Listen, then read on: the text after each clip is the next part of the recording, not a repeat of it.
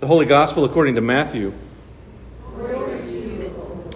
Now, when Jesus heard about the beheading of John the Baptist, he withdrew from there in a boat to a deserted place by himself.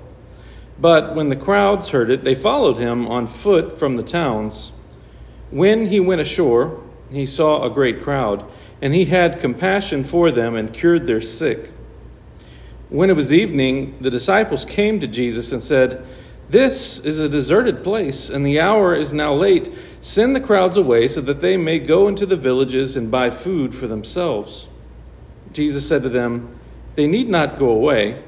You give them something to eat." They replied, "We have nothing here but 5 loaves and 2 fish." And he said, "Bring them here to me." Then he ordered the crowds to sit down on the grass.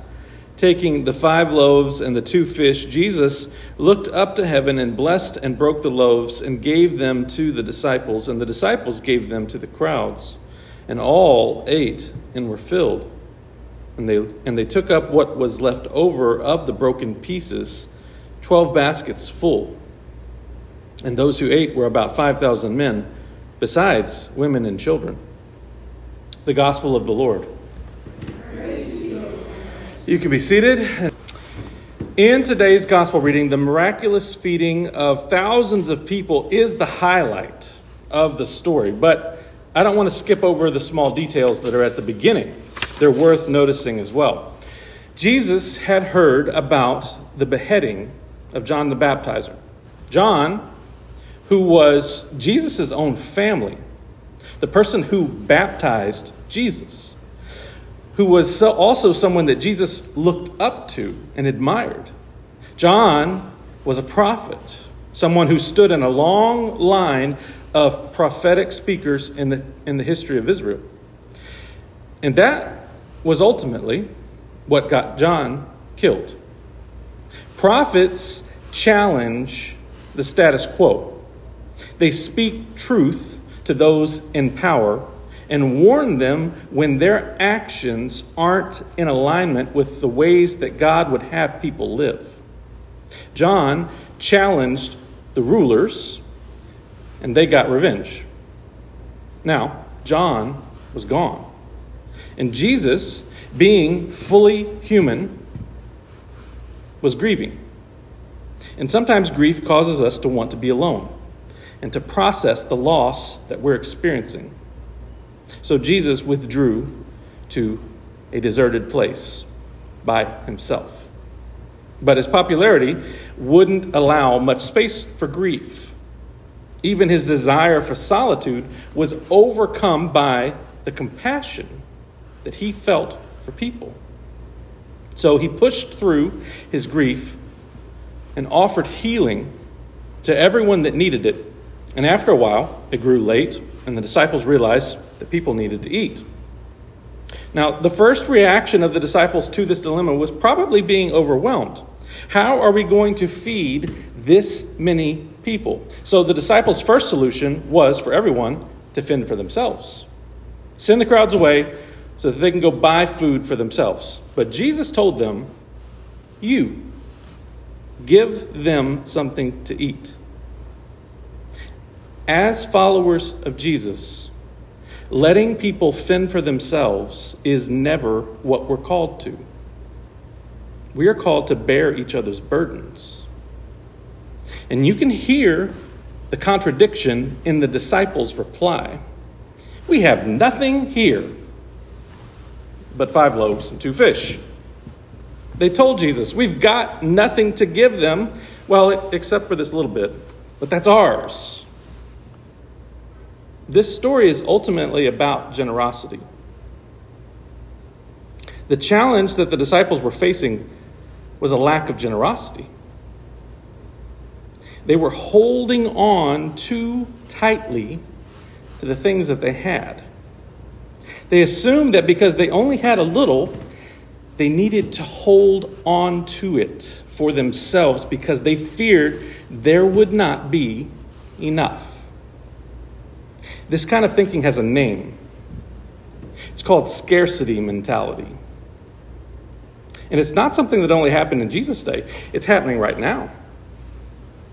It's happening right here at New Life Lutheran Church. I've heard people say, we're just a poor church. We don't have much money. We may not even have enough to pay our bills. That is scarcity mentality. And it restricts this church's ability to participate in miracles. You've probably been told that this story of Jesus feeding thousands of people is really about Jesus performing a miracle and creating more bread out of nothing, like some kind of heavenly magic trick, Jesus pulling bread from behind people's ears. That's not it. That's not what happened. This is not a story about Jesus defying the laws of nature. This is a story about people overcoming their self-centeredness and sharing their resources with others. The true miracle of this story is that the disciples stopped thinking in a scarcity mentality. Instead of thinking, this is all we have, but it's ours, and we have to meet our own needs first. They had their minds and their hearts miraculously changed. The miracle was that they ended up sharing what they had. The miracle is that they released control over the small few things they had, and they gave it to Jesus for the sake of others. Instead, they changed their mind to think, maybe if I share what I have, and everyone does the same, there'll be enough for all of us. And that miraculous move from scarcity to abundance was a catalyst. As soon as the disciples began to pass their little bit of food around, people noticed what was happening. They saw with their own eyes the generosity, the willingness to give away what they were tightly holding on to. And that sparked more and more miracles of generosity. Like the tiny mustard seed planted in the ground. Those 5 loaves and those 2 fish grew bigger and bigger beyond what they started as. And it's all because they chose generosity. It's all because they stopped thinking in terms of I, me, mine, and started thinking in terms of we, you, yours.